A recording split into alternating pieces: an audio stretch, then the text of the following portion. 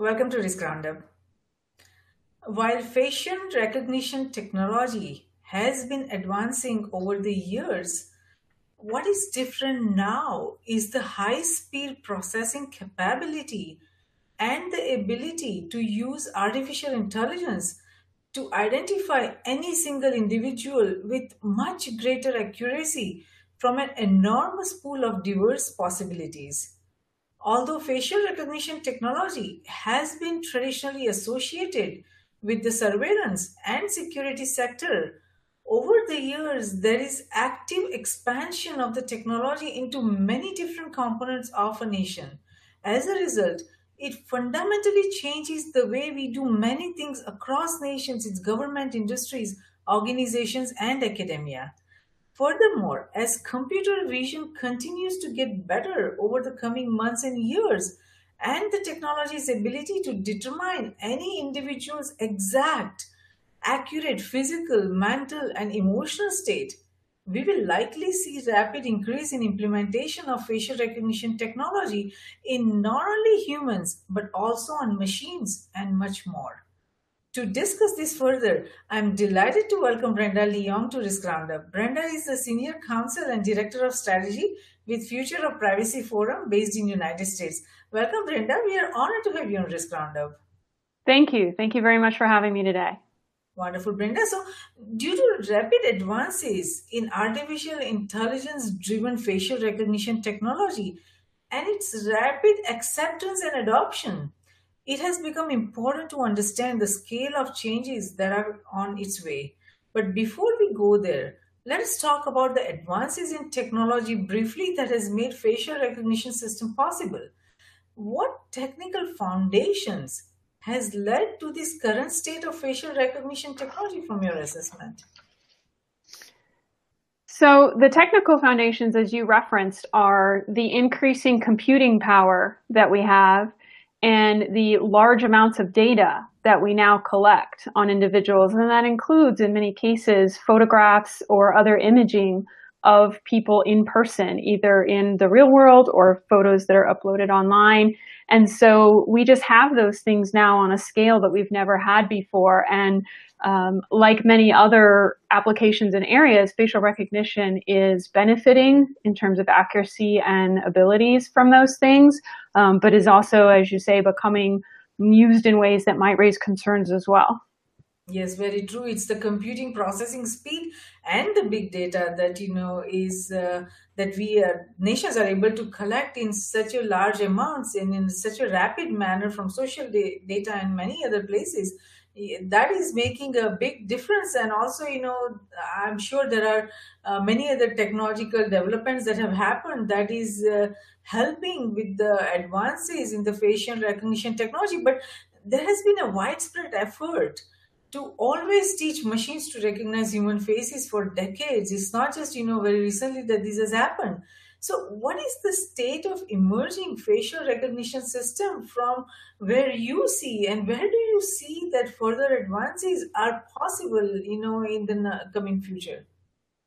That's a great question. So, as you say, this has been technology in some ways that existed for a long time. We've had state databases of driver's license identification photos, which are, of course, one of the most comprehensive and most widely used by law enforcement historically to identify unknown people from some other camera or surveillance tape or things like that, usually in a criminal or law investigation sense. But what we're seeing now is that the ability to collect people in a lot of different contexts, not just when they come in and stand in a certain place and get their license, but as more and more people are posting photos online, as more and more social areas like events and sports events or large arenas for concerts, things like that, are implementing these systems, we're getting a lot more collection of people's faces in a commercial way. And that increases the database of people that are available in a lot more ways that they show up on their face shows up, and the more data that is available, the better the systems can be trained and will be. So that's part of what has advanced the system. And then, of course, the way that the photos are analyzed now is much different than it was done historically. And I think we're going to talk more about that in a minute. But the fact that it can create a template from your face, it's not really just looking at the actual photo or image of your face. It's a computerized analysis, a mathematical breakdown of the features of your face that's then used in an algorithm to match against other data that it might have. And come out with things. So this is advancing more all the time, both in the applications that it might be used for and in the actual technology of how to collect those images, how to analyze those images, and how to match them accurately. No, that's an excellent overview that you gave about that. And you are right that more and more information is coming online. People are so willing to put all that, pictures, no matter where they go, they like to, share that.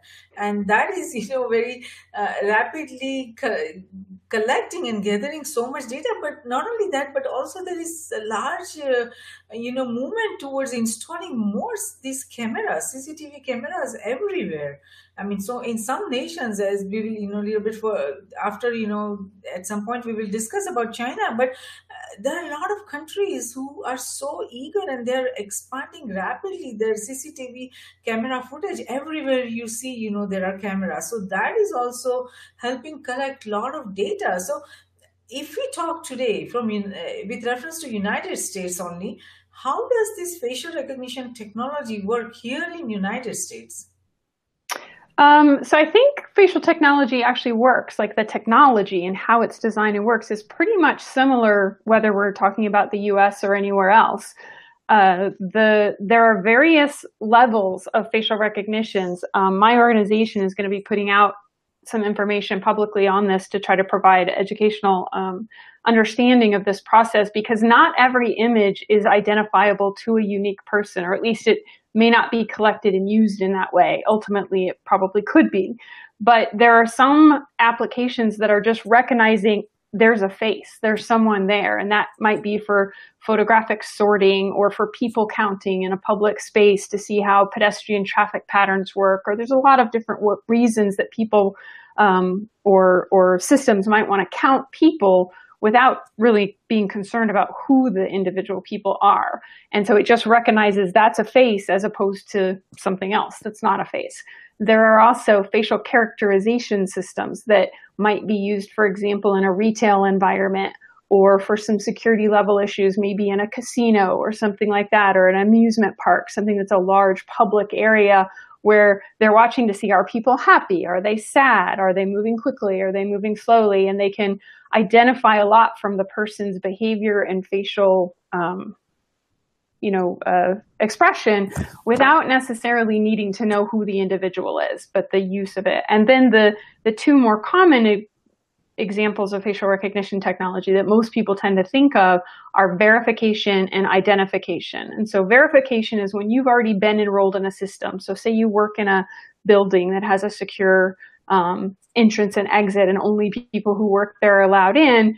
When you became an employee, scanned in your face, you got an ID card, and now every day when you show up, you probably have to present your ID card, but it also may scan you to compare you to the database in their system. And that's called a one-to-one system, where you're claiming to be who you are, and all they're doing is comparing you to that one file, and either you match or you don't. And if you don't match, you don't get in the building. They don't go around trying to compare you to other images and see who you really are.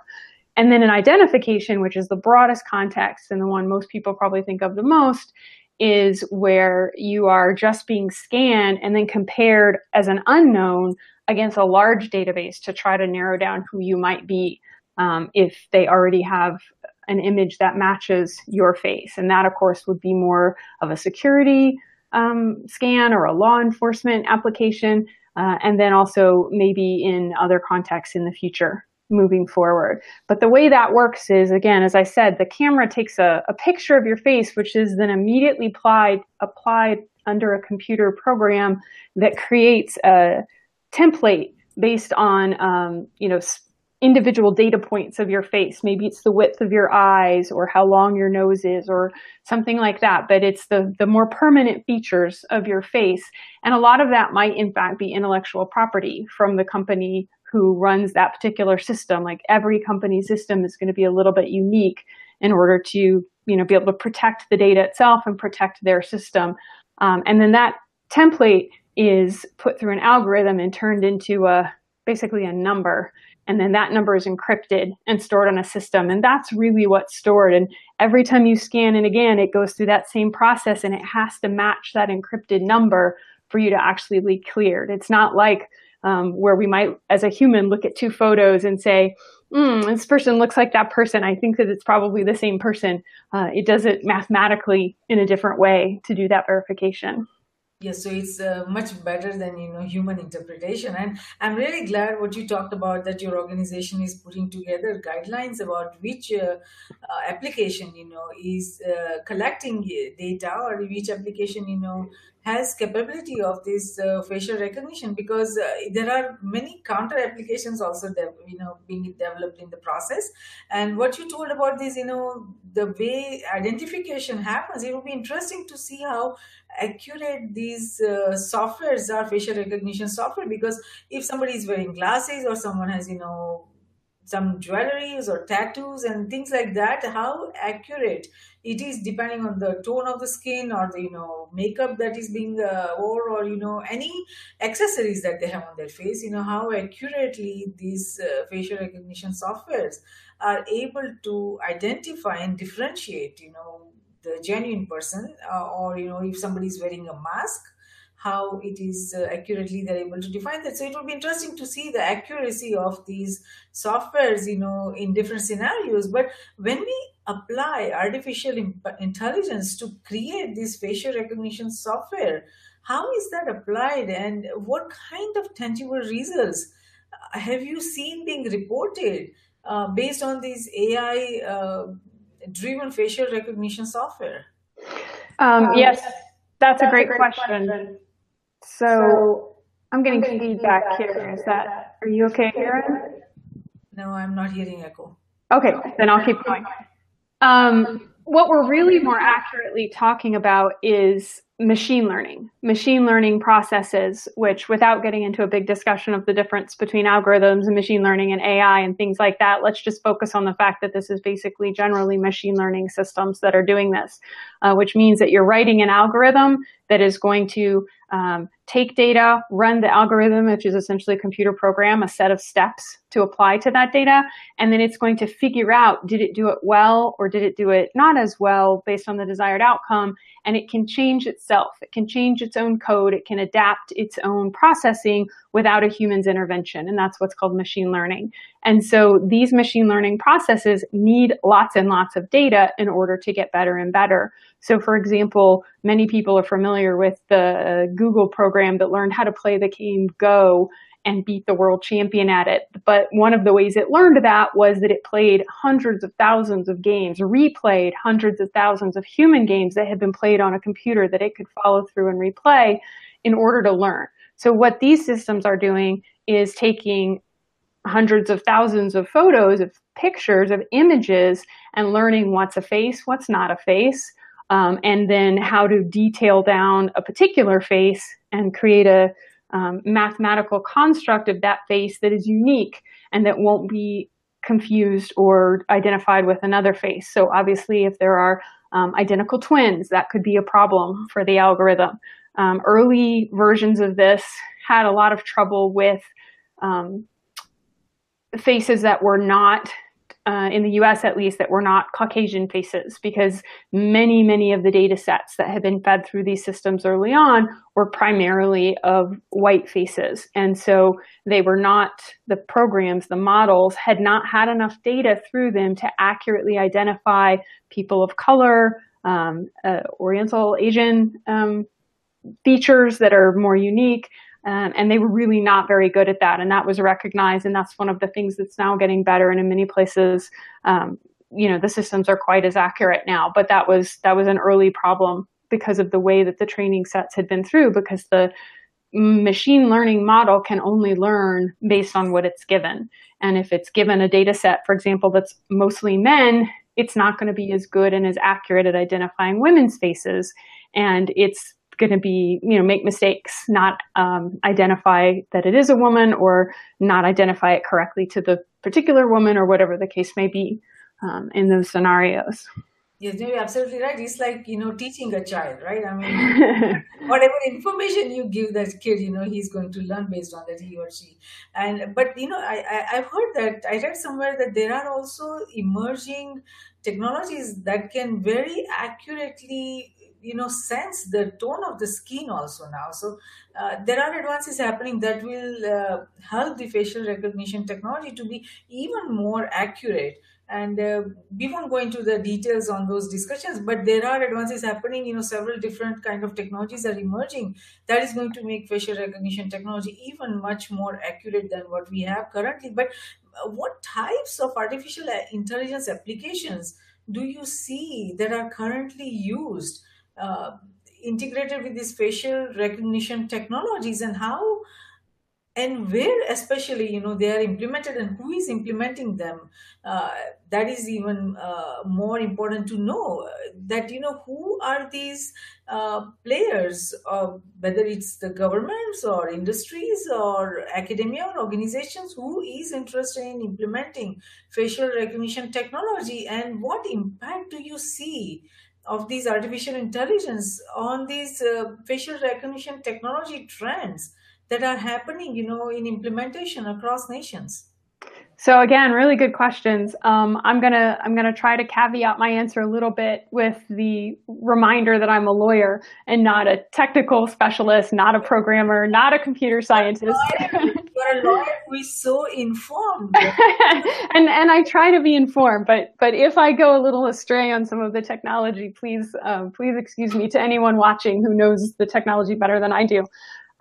But so, for example, I was talking about machine learning. Even within machine learning, there are very distinct types of machine learning. There's something called supervised learning, which is when the program is given pictures of an image and told this is what the image is. So it's a cat or it's a dog or it's whatever. And the system is fed enough images that it's told this is a dog, that it learns how to identify a dog. And so as it's being given faces of humans, of individuals, that might be one of the training scenarios. But because of a lot of things, the technology requirements, as well as the real world needs for facial recognition, there might be some what's called unsupervised learning, which is where it's not labeled, it's not given to the model and told this is a dog. It's just random images are sent through, and the model makes a decision about what it thinks that image is, and it's just told, yes, you're right, or no, you're wrong. And every time it's told you're right, then that reinforces whatever it used as its decision maker in determining that that was a dog or not a dog, or whatever the case might be. And it gets better and better at identifying unknown data in that case. And that's a different way of training systems. And then there's something called reinforcement learning, which is yet another level of teaching systems to do it, which I'm not sure, I don't believe is probably being applied in facial recognition yet, but I, again, could be wrong about that, where you don't actually have to feed it data. It sort of learns on its own what people might look like or what is included in images that it's seeing. So those are all being developed, I think, in some way or another. In AI systems, many of them are being applied to facial recognition systems.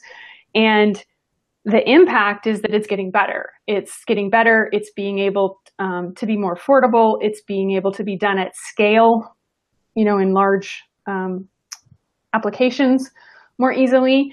And in answer to the question of who's doing it, I think the really sort of flippish answer is everyone. There's a lot of interest in facial recognition technology right now. So there are basically sort of the two main buckets, one of which is law enforcement and national security, and the other which is, commercial applications. And so they have very different goals, very different purposes for what they're using the facial recognition technology for, but at the end, it's all still about just collecting images of people and identifying them to some level, either as an individual or just clearing that they're not on a particular list or that they're where they're supposed to be or something like that. So there are technology companies that specialize just in facial recognition type systems. Then there are also big companies that are more, and most of those are probably not known to sort of the average person. Their names might not be as recognizable. But then there are also the big companies that, of course, are either working with those AI and facial recognition companies or doing the technology on their own, that everybody's heard of, like Google or Amazon or Facebook or somebody, and many others as well that are less public facing or may not have public platforms in the same way. But again, there are a lot of companies and a lot of people that are very interested in this technology. Yes, so you're very, very right about it because, as you said, everybody is interested. And because everybody is interested across nations, it seems that the market for this facial recognition technology must be very big. How big is the facial recognition technology market and how powerful do you think it is becoming across nations? This just off the top of my head, based on common sense, I don't really have any detailed insights into that. But I think, as you say, it has to be big. It has to be a big market. All governments are interested in this. Almost all border control programs, whether in the US or, in Europe or Asia or wherever, are implementing some level of facial recognition technology for international flights, possibly for other border control situations and access. It's being used widely in refugee contexts to help track and identify refugee populations, both for delivering benefits, to verify the delivery of benefits, also to try to help match people up with families or communities over time, and a lot of other different things. So, and then of course commercially, there's all kinds of interesting applications, many for security, like I said, in arenas or large events or facility access control, but also in retail and in marketing and in a lot of public spaces where people are interested in finding ways to use facial recognition. Yes, you're right. So it looks like it's very, very broad applications, and across nations, everybody's trying to make some sort of use of this facial recognition technology. But it looks like one of the main category that facial recognition technology, where it is very effective, and people are trying to, especially companies are trying to use it, is for the identity authentication. And it seems that in financial sectors, many uh, companies and I think Mastercard also is trying to use these, and verify online payments through either fingerprinting or facial recognition. But it looks like they're leaning towards facial recognition, probably. I'm not too sure on that, but I read some reports that they're testing this very heavily. So, from your assessment, how effective is this facial recognition based identity authentication? Yeah, so You did talk about it, one-on-one identity authentication in apartment buildings and all that earlier, in this discussion. But broadly speaking, if we are trying to use it for financial, applications and banking and all that, then it has to be, we have to be 100% sure that it is, this identity authentication is very accurate. So how effective and accurate it is? So, really important point. And it's important to remember that the systems themselves can be set at different threshold levels for how accurate they have to be before a check mark, a yes is returned or a no is returned in the scan, based on what is the purpose and what is the use. So one of the most common ways that we're all seeing now for facial recognition is just in device access. So if you have the new iPhone 10, or I believe some of the new Android phones, now have you just hold it up and look into it, and it's just like your fingerprint has been for several years now, gives you access to your device. A program like that can be set at a slightly lesser threshold because the chances of somebody looking so similar to you and getting hold of your phone to do that are a little bit less. And also the risk of what will happen if they get access to your phone, while certainly very important to you and I, is not necessarily the most risky thing in the world. So that can be set at a level to make it easy and fast for the user, as opposed to the most stringent, where you'd have to hold it at just the right angle with a certain amount of light and get it, the right distance in order for it to give you the clearance that, yes, it's really you. And that's exactly the same way that the fingerprint technology works on those. It's a different type of fingerprint capture than, for example, the law enforcement process where you ink your fingers and then those get scanned in, or any equivalent thereof. It's an entirely different way of identifying points on your finger via those templates and algorithms that I talked about earlier. So in the case of banking, which you brought up, obviously they're going to want to set that threshold a little tighter to be very sure that you're the person that you say you are. But again, if you are on the device that you have enrolled in that program, they can verify that that is the device that's seeking access to the login. And then your biometric, whether it's your fingerprint or your face, becomes a secondary validation of that. And because it's checking one-on-one against an existing file, it can be really, really accurate and really, really specific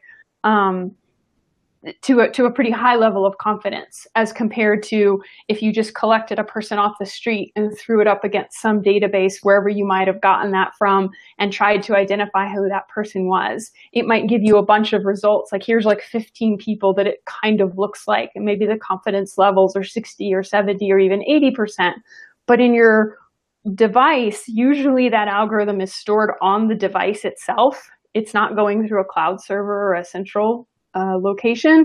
And so all it's going to do is pull up what was entered on that phone, verify when you retry to access it. And this is the same way that like your banking app would do it on your phone. Those are really accurate. Those are very, very reliable. Yes, I mean, so it seems from the data that we are, witnessing. But I also feel that because the advances in this facial recognition technology are, it seems that they are very effective and they are very going in the right direction. But because it's a facial recognition technology and the head is also right there and the brain is also right there and the brain waves are also right there, if we integrate the brain waves with this facial recognition technology and AI, I think it will be foolproof. Nobody will be able to hack it, or nobody will be able to create any fraud, using that, because each human being has, very unique brain waves which cannot be copied. So if we integrate brainwave with this, technology, that is going to be 100% accurate for identity authentication. But that is just off topic discussion. Yeah. It looks like, because there are many biometric technologies. I mean, you can use fingerprinting, you can use the retina scan, many of them, but they all have a possibility of having some sort of fraud or some sort of manipulation is possible. But brainwaves integrated with the facial recognition technology could be very, very accurate. But having said that, it seems that there are many uses, applications being developed, and many insights are emerging from this facial recognition technology that is being used. And one of that is very, very disturbing, in the sense that it has great applications, but it can also, what it can reveal can be misused to so many, at such a level, because it seems that the links between human face and psychology exist. And I mean, it's not visible to any human eye or any person, but there has been so much research done at Stanford and at so many different places, where the advances in machine learning, because of these advances in machine learning, scientists are accurately able to even detect the psychological traits, like who is going to be what, like is he a conservative, is he a liberal, is he a criminal, is he going to be what kind of sexual preferences a person would have. All kinds of data can be accurately identified. So this, how do you think this facial recognition technology being used to detect psychological traits, how will that play out in the coming years? I think that's a great question, and that's a great area of concern to a lot of people in civil rights areas, in human rights, uh, defense across the country or across the world, and things like that. I have to say that right now, the science behind those is very early and, for lack of a better word, very inaccurate. For example, the Stanford study that you mentioned, I think, has since been highly questioned, and there's been a lot of concern about attempting to assert that simply based on facial characteristics, we can determine someone's sexuality or their political leanings. I don't disagree with you that that time may come, that we are learning that so much of those kinds of things has a genetic component. Some of that could be reflected in, if not our face, our physical behavior. There's a lot of things that we might discover moving forward can be scientifically assessed and told from a passive collection of data from either our face or our body. As you said, even brain waves might eventually be part of that collection. But at this time, I think we need to be very, very careful, because I think that science is not yet at that sort of accuracy or level where it can have any kind of reliability. And even if it was accurate, that would be incredibly concerning to make available and use in almost any context. And I think we can all see very bad use cases of that. For example, if someone is in a country that doesn't have a high tolerance for certain behaviors or sexual proclivities or things like that, and wants to use that kind of technology, it's particularly dangerous when the science isn't even good and is not even reliable, which I really believe it's not at this point. So it's a really good and important question. And I think in the future, it is certainly possible that we will learn more about those things. But I think right now, what we need to be doing is saying no one should be using it in those ways, because the science is just not there. And even if it were, we need to have a lot of thoughtful review on how we use that kind of information. I mean, right now, there's people who don't even want us using facial recognition technology, even at the level it is now, where it just literally sort of identifies a person based on their face without any additional information about them. Their beliefs or behaviors or anything. But to say that it could do more than that would be really concerning.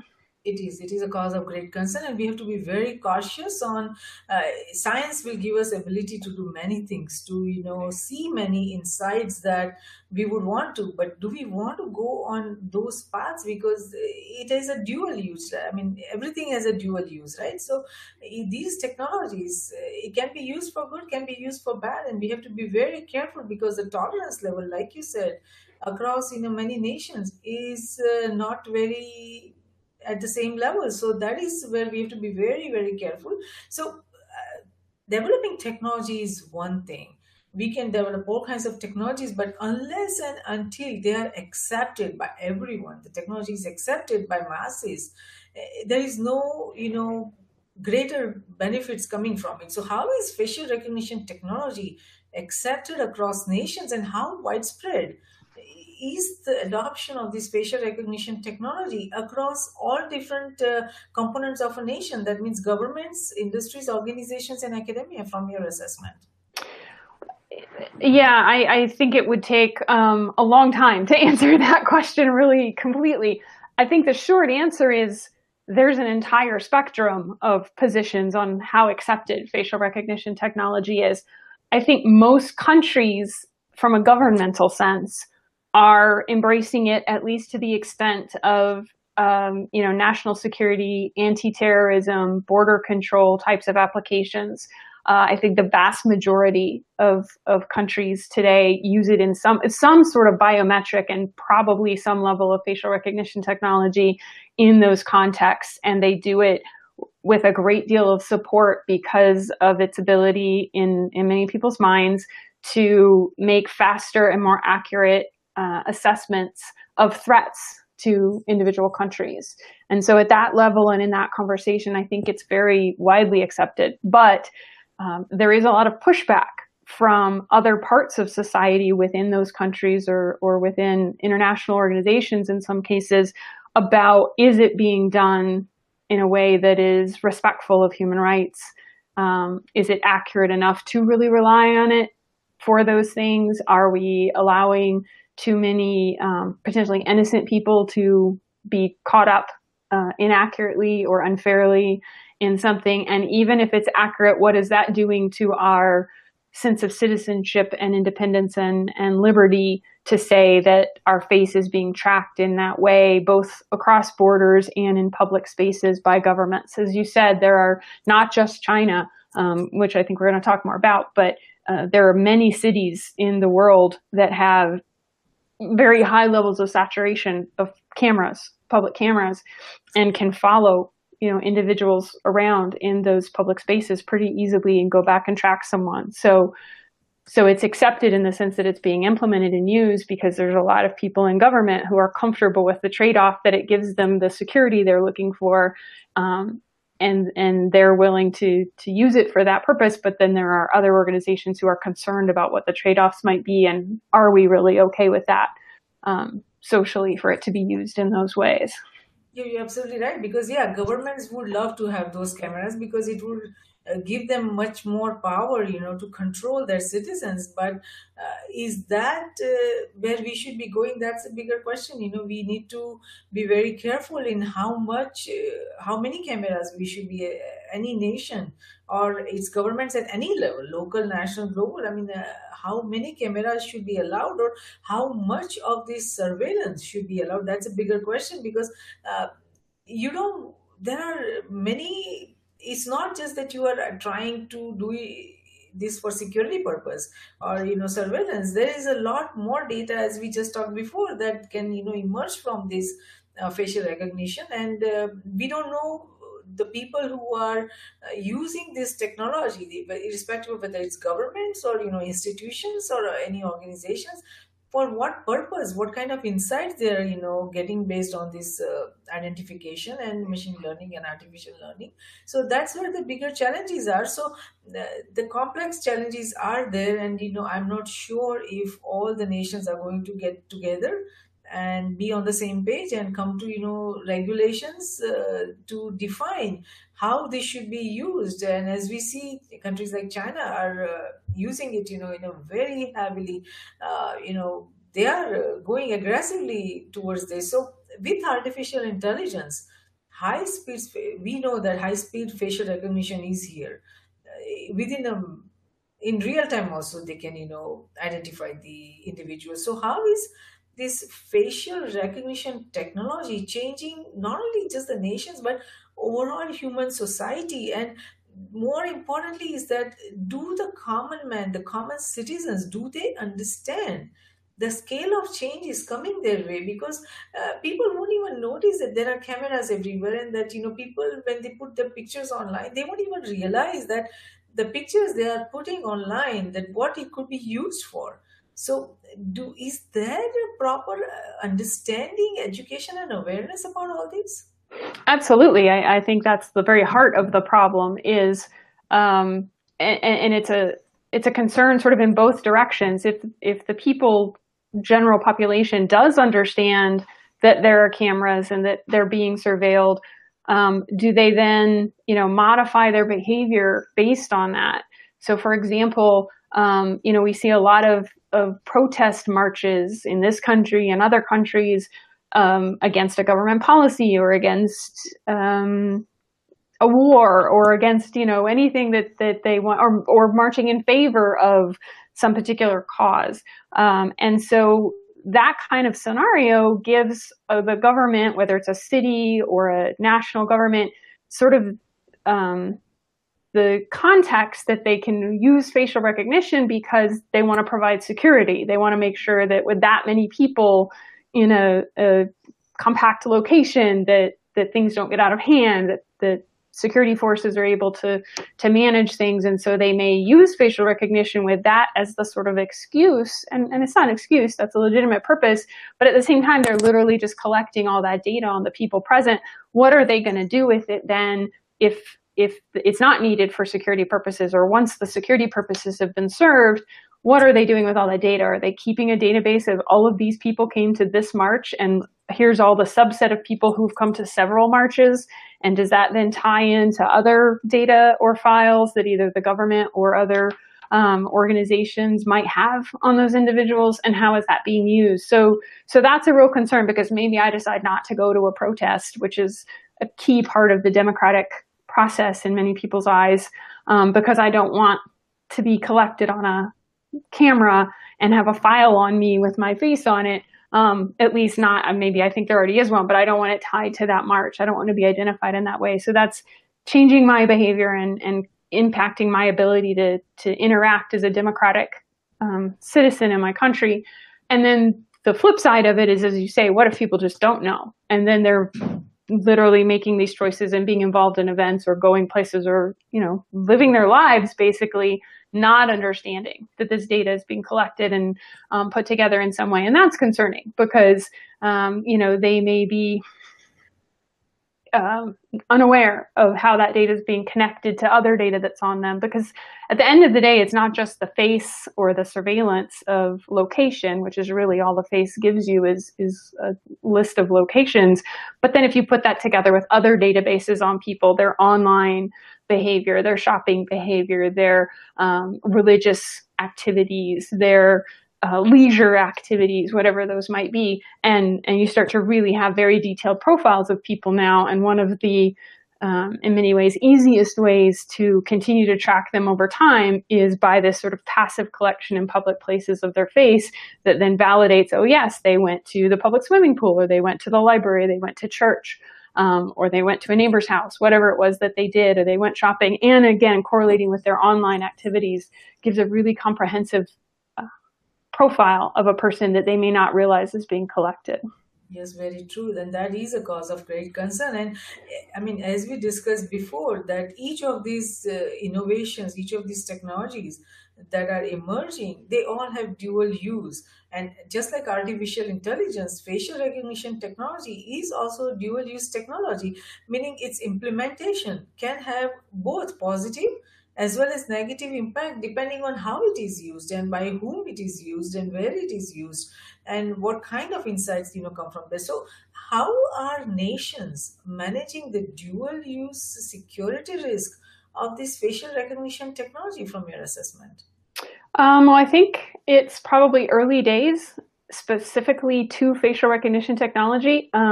Obviously, privacy generally, personal information, personally identifiable information generally is a very hot topic right now with the GDPR in Europe just having gone into effect. California in the US just passed a very comprehensive privacy law. So in terms of its impact on US law as a whole, even though it's just one state, it's a pretty important state that impacts a lot of other things. So general privacy concerns overlap with a lot of the things that we're talking about here in terms of tracking and surveilling and civil rights and things like that.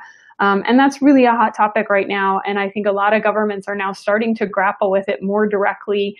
A lot of civil society groups, civil rights organizations, NGOs, things like that are starting to push back and ask those questions. Academics, of course, are publishing paper after paper on the concerns and how those things should be considered and addressed. I don't think that there's really any consensus answer. There are a number of countries who have put out, for example, an AI strategy, which is not particular to facial recognition, but just the fact that they're doing that means they're recognizing that this level of technology, this level of capability and processing that we have now is raising new issues that probably need to be addressed very directly and specifically. Like we didn't have a national cell phone or smartphone strategy, but a lot of countries have started to put out a national AI strategy because they realize that both from a commercial and economic standpoint, it's important. And then also from a governmental citizenship, civil rights aspect, it's important.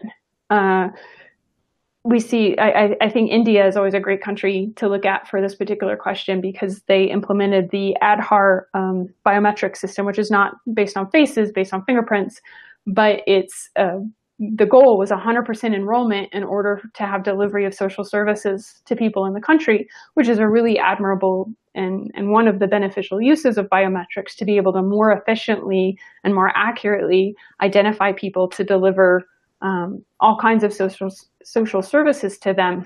But because it was done perhaps without the sort of public hearing or public discussion or consensus to get people's willingness and adoption, it was challenged. And then, of course, the result of that is now the Supreme Court in India has said that, in fact, the right to privacy is a fundamental right.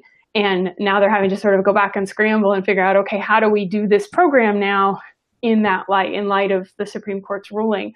So I think it's been great for us to have India to look at as a test case, because so many things have happened and so many good questions have been brought up and have been dealt with. It's got a good democratic process, so we can observe how that process works.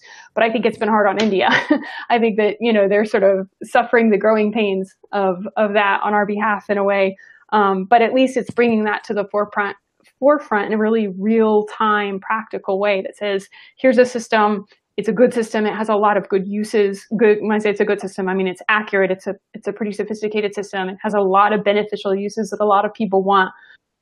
But here's a lot of concerns. How do we balance this? How do we make that work? Yes, those are challenging questions that India's government and the organizations that were involved in this, they will have to answer. And like you said, that it was a great initiative, but it wasn't planned very well, and they did not realize the impact and the obstacles and the challenges that will become, and whether that will be accepted or not. So yes, they forced the citizens to give all that data, but then they were not prepared to provide the security of that data. So a lot of hacking also happened, and as a result, we are seeing where the state of the initiative is. But if we talk about the ethics of this facial recognition technology, where do you see the nation's decision makers taking a stand on these technologies? Are they, and not only just the governments, but the organizations and think tanks and social organizations, what is their thought process on the ethics of these facial recognition technologies? Again, I think that's a very open question right now. That is, in fact, a question that many organizations and countries nationally in their academia are grappling with. And again, I think in large part, sometimes it's more focused at sort of a general artificial intelligence level. There are a lot of groups and committees and all kinds of sub-agencies of governments that are trying to figure out what the ethics of artificial intelligence are, because it's so complex and it's so complicated and affects labor and employment issues, as well as individual human rights and things like that. And so facial recognition, I think, to an extent, is a part of that conversation. I don't know that it's really been as broken out directly on its own, but it's very similar questions. And I think that's what people are grappling with right now, or what are the ethics, and what are the ethics for a commercial purpose, for a commercial company to use? Is it okay to actually track and target people with advertising based on what you can learn about them through their various online activities or their real life activities that can be correlated to that? And again, those are questions that have been thought of for a long time, ever since we've had the internet, pretty much. People have been grappling with what level of tracking and profiling and marketing are acceptable, how much transparency do we need, the ability of people to know and control where their data is, to opt out of certain systems if they choose to. But as with everything else, artificial intelligence is sort of taking it to the next level and creating a level of data on people that is unprecedented in scope and scale. And so I think that's why the new ethics review is very warranted, and companies are doing it individually, and nonprofit organizations and NGOs are looking at it. Academics, again, are very closely looking at this, and then governments themselves. Yes, no, very true. And that is so very much needed now in this rapidly changing world. It is these facial recognition databases that are being developed that perhaps defines individual citizens' social mobility and individual citizens, ability to move through the world, to cross their geographical boundaries, and to go anywhere. Now, since individual identification is always tied to the social classification, do you think that we are going to be comfortable to let algorithms define and decide our social ranking and privileges? Because as you see in China, that has already started happening. Right. We are seeing that in China to some degree in both a real time and an overtime tracking system. Are we going to be comfortable with that? I think most people's answer to that would be no. But the question is, how much of it are we comfortable with? Where do we draw the line? How much of it are we okay with being used where there are benefits? For example, ease of access to airplanes or to commercial retail establishments or to your online accounts where you don't want to have to remember a gazillion passwords or have a password manager, things like that. And you'd love to just have it be a biometric of some kind to scan you in. But what are you willing to trade off? What are the concerns about that? So yeah, I think that's the important question is what are the boundaries we're willing to establish? And, as always, different countries may have a different answer to that. Yes. And that's probably okay, but it's important that get public understanding and acknowledgement and buy-in on what those choices are going to be. Yes, very true, very true. Now, you brought up very important case study about India and how their initiative faced the complex challenges and how the Supreme Court, ruled up that, everyone has right to the privacy. But personal privacy is a real issue as facial recognition becomes better and better, irrespective of whether it's India or China or United States or any country. So do you think that the definition and nature of privacy is changing due to this facial recognition technology? Yeah, that's a really big question too. There's a lot of people that have been asking for a while, is the nature of privacy changed, or is privacy just gone in the internet age generally? Are we sort of already behind any kind of antiquated concept of privacy? And I think the best way to answer that is probably yes, the nature and definition of privacy has changed in the sense that 100 years ago, privacy probably meant more about things being secret, being unknown, just generally. Maybe your family knew, maybe a very select friend or maybe an institution, your bank or whoever knew certain things about you. Your lawyer knew certain things about you. But they were just generally unknown and you could sort of keep them that way. At some point in the modern technology system, even before, but certainly leading up to the internet, and since then, the nature of that has certainly had to change in some ways. Now it's more a question of understanding where the information about you is, who's collecting it, and what authority you have over it, what power you have to limit it, what rights you have to understand who's sharing it, prevent it being shared in cases where you don't want it shared, prevent it being sold, things like that. So, and I think that has fundamentally changed already in the whole context of the privacy discussion for the last 20 years, if not more. But again, the question is, does AI sort of take it again to another level? What does transparency mean in a machine learning or AI sense?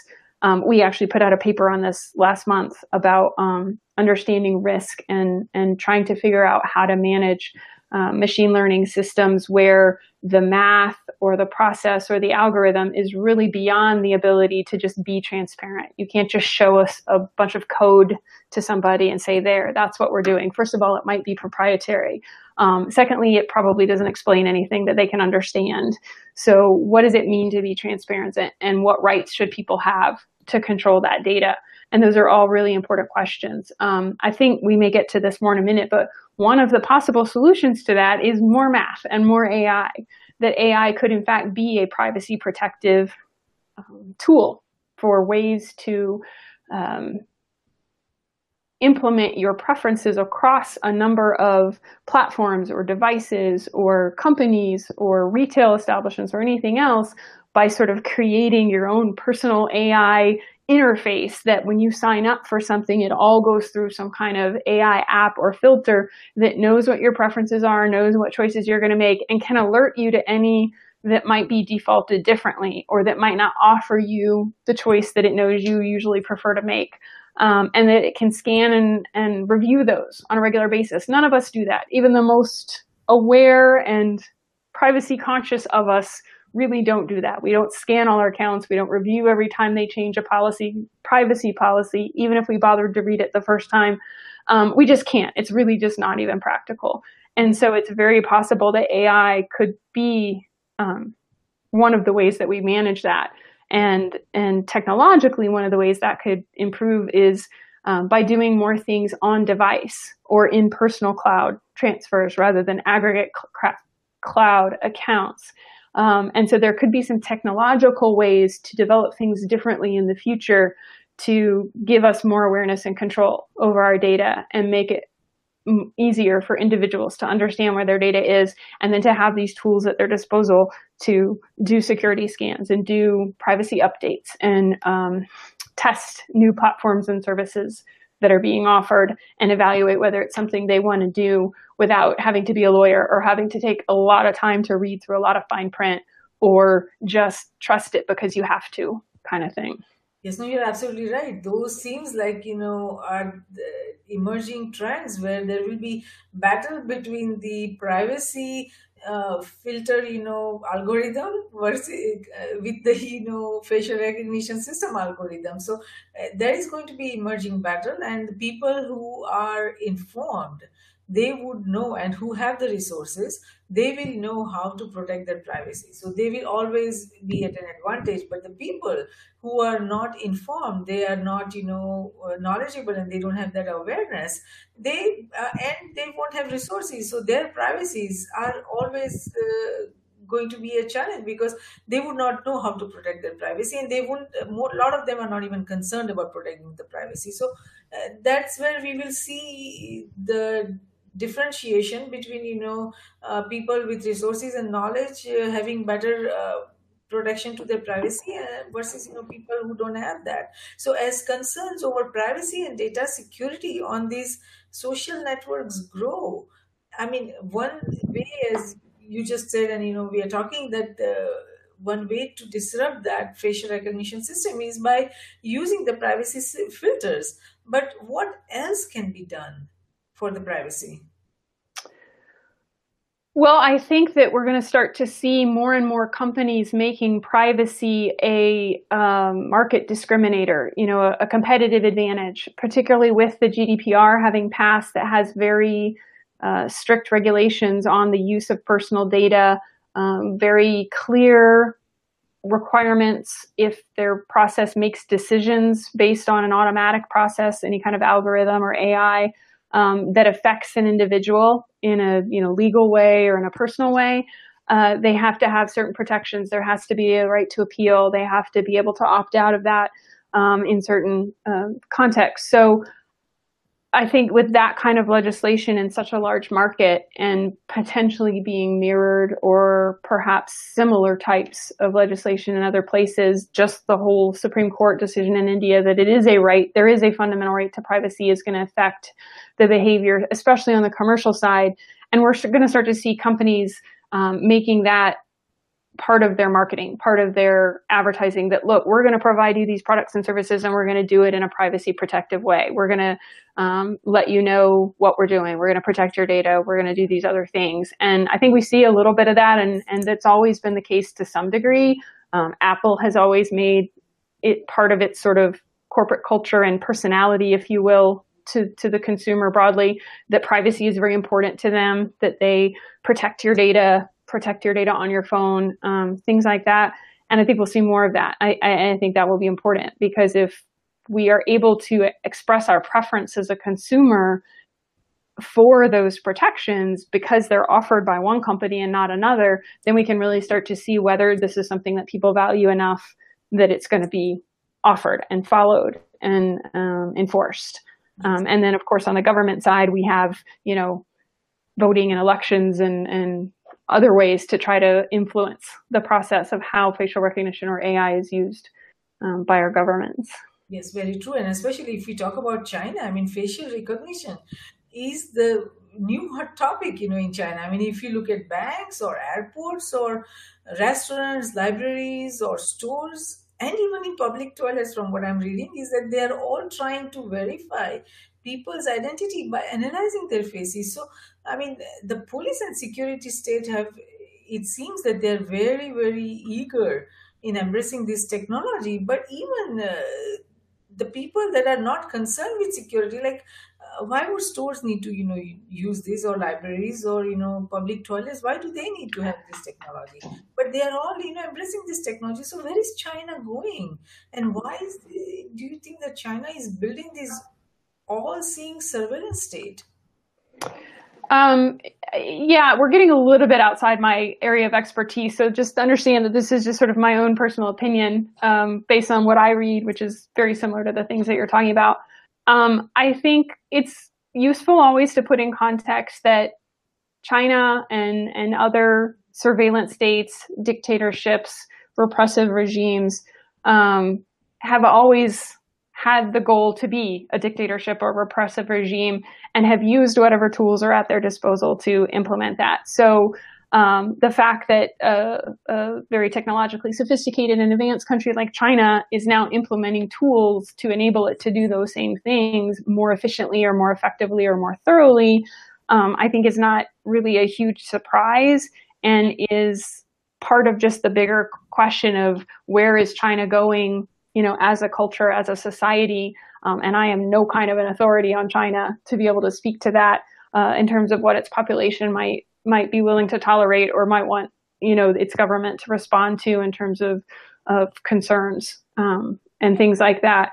So, but we definitely are seeing that. And again, it's something that just like I said, India was a sort of test case for the rest of us to watch in terms of this national ID of a biometric.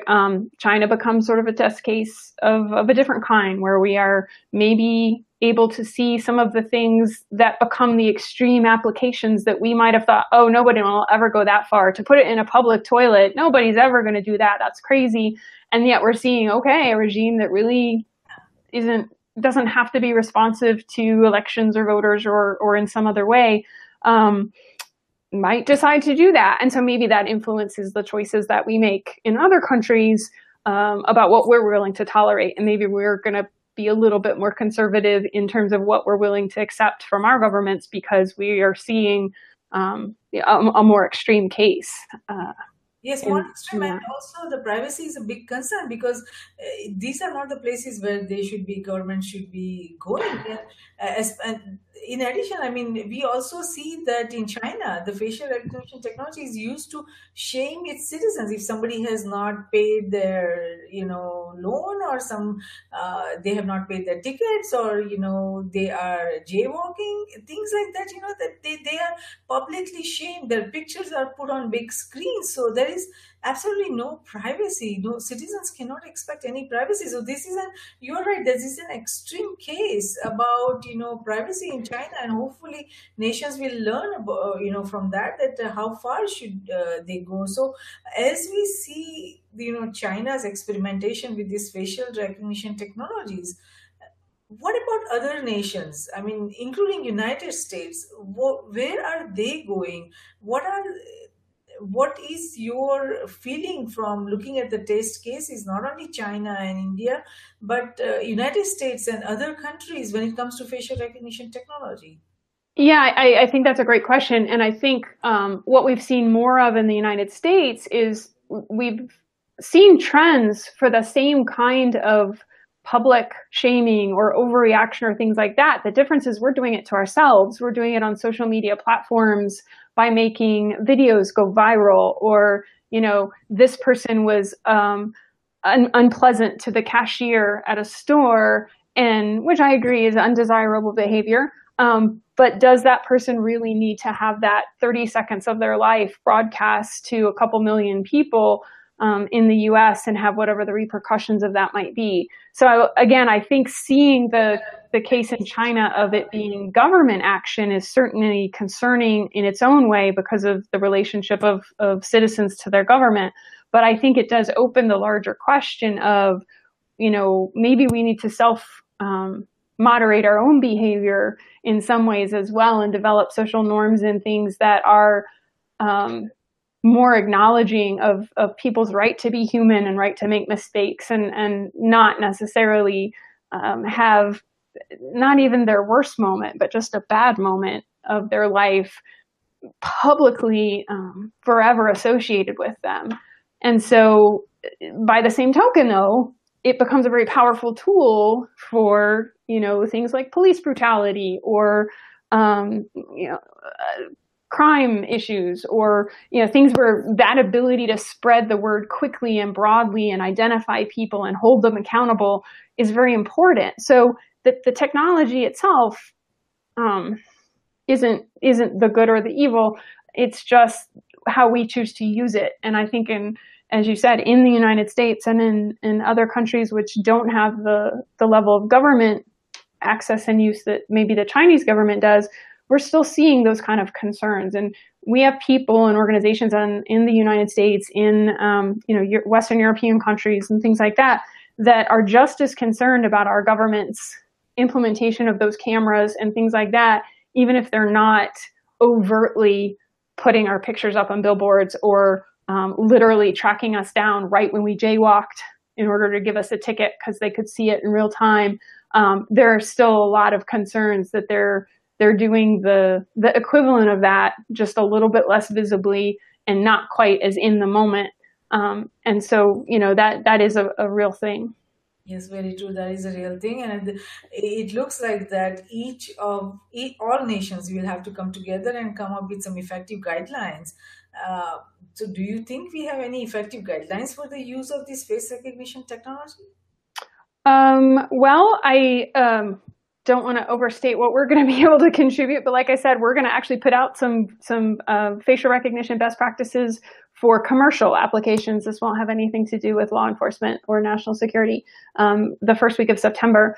And I think other organizations, trade associations, business conglomerates, individual companies that have huge public influence, the big tech companies and things like that, all of them have the chance to set the example on this and come up with guidelines. So Google, for example, came recently and made very public statements that they would not allow their AI technology to be used, their machine learning technology to be used for weapons, for any kind of machine where the machine could make the decision to use lethal force or to be a weapon in any kind of environment. And so to have a company take that kind of public statement and other companies to sign on to principles like that is going to be really important. So, Microsoft's CEO came out recently and said that he would be very willing to have our federal government, Congress, consider what the right rules around facial recognition technology might be,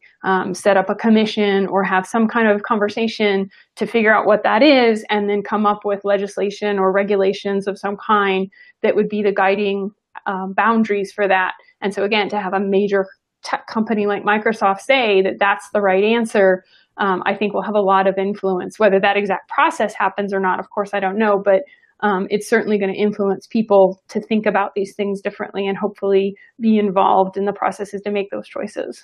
Yes, absolutely. That is definitely a good start. Now, I mean, each of these emerging technology, irrespective of whether it's artificial intelligence or blockchain or synthetic biology, the CRISPR technology or the facial recognition technology, all of them needs to be regulated. So, how do you think is recognition technology regulated, and how should it be regulated? That's a bigger question. And what is the nature of regulation that you see coming from across nations? Well, it's certainly possible that we will see regulation directly at facial recognition technology and systems. That's certainly always a possibility. I think at the moment, it's more generally included in biometric data broadly as a category and just personal data broadly. As I mentioned, the GDPR talks about biometric data and how it will be regulated. In the US, of course, we tend, if we don't have federal law, which we don't on most of these, we tend to be led by particular activities in different states, and whoever acts first sort of sets a baseline, and then other states might do more or less or nothing and kind of wait to see, is the federal government going to act? So, like I said, California just passed a very comprehensive privacy act, and we're going to see how that influences both business behavior, consumer interests, and things like that.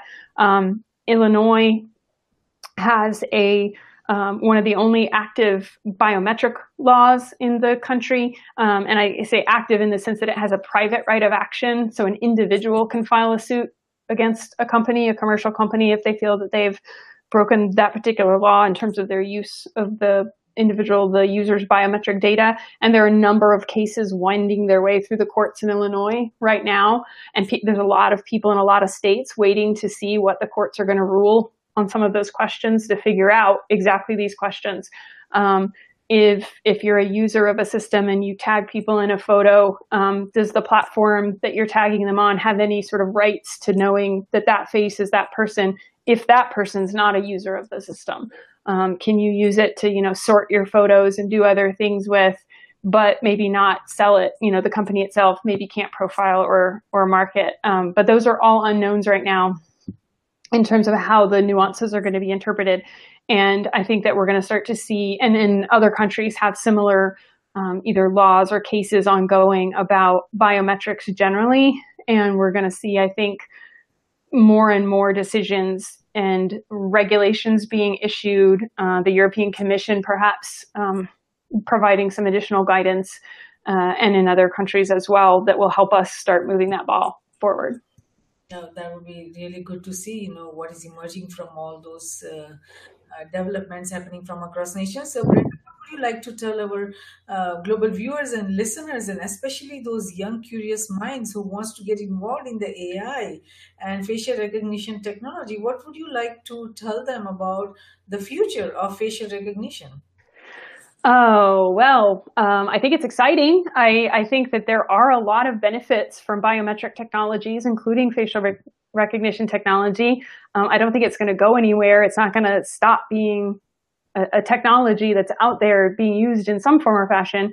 So AI generally, machine learning, all of that I think is the basis for a lot of both commercial and government and personal services markets moving forward. So if any of those things are of interest, I think people should definitely pursue them and be interested in them, because there are all kinds of interesting questions, and you can be interested in machine learning or facial recognition and have it be really particular to a field. Like, you don't sort of have to feel like you're just a computer programmer or a mathematician and that's the only way forward. Perhaps you're interested in autonomous cars, and you want to be involved in the development of those. That's all based on artificial intelligence, and there's going to be a lot of facial recognition technology involved in that. Perhaps you're interested in agriculture or some other kind of industry like that. There's going to be a lot of artificial intelligence, machine learning applications underlying those fields. So it's going to cover industries of all kinds, entertainment, sports, no matter what it may be. There are going to be aspects of it that are going to employ machine learning technology and probably facial recognition. So figure out what parts of it are interesting and follow those. Great advice, Brenda. So thank you so much for participating in Risk Roundup today. We appreciate your thoughtful insight on artificial intelligence powered facial recognition technology, and I'm sure our global viewers and listeners would benefit tremendously from the information you provided on the artificial intelligence as well as facial recognition technology and its future, its privacy concerns, and emerging regulations and all the guidelines that you and your organizations are working on. So, even if a single decision maker can understand the complex facial recognition technology, its applications and impact, and understand the growing privacy concerns and regulate based on the discussion we had today, this kind of dialogue has been of service, and we thank you for that. Thank you very much. I appreciate the chance to talk to you and all of your listeners.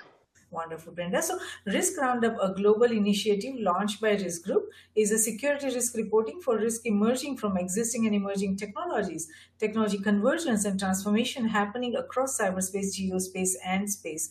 We at Risk Group believe that risk management, security, and peace, they all walk together hand in hand. Though security is related to management of threats and peace to the management of conflict, risk management is related to management of security vulnerabilities as well as management of conflict. And it is not possible to conceive any one of the three without the existence of the other two. All three concepts feed into each other. We believe that the security we build for ourselves is precarious and uncertain until it is secure for everyone across nations. Tradition becomes our security. So if we build a culture of managing risk effectively, it will lead us to security, and security will lead us to peace. Let's manage the existing and emerging risks together. For more information on the Risk Roundups, to watch the Risk Roundup webcast or hear the Risk Roundup podcast, please go to riskgroupllc.com and do not forget to subscribe and share. Until next time, I'm Jayashree, host of Risk Roundup, signing off. See you next time. Thank you.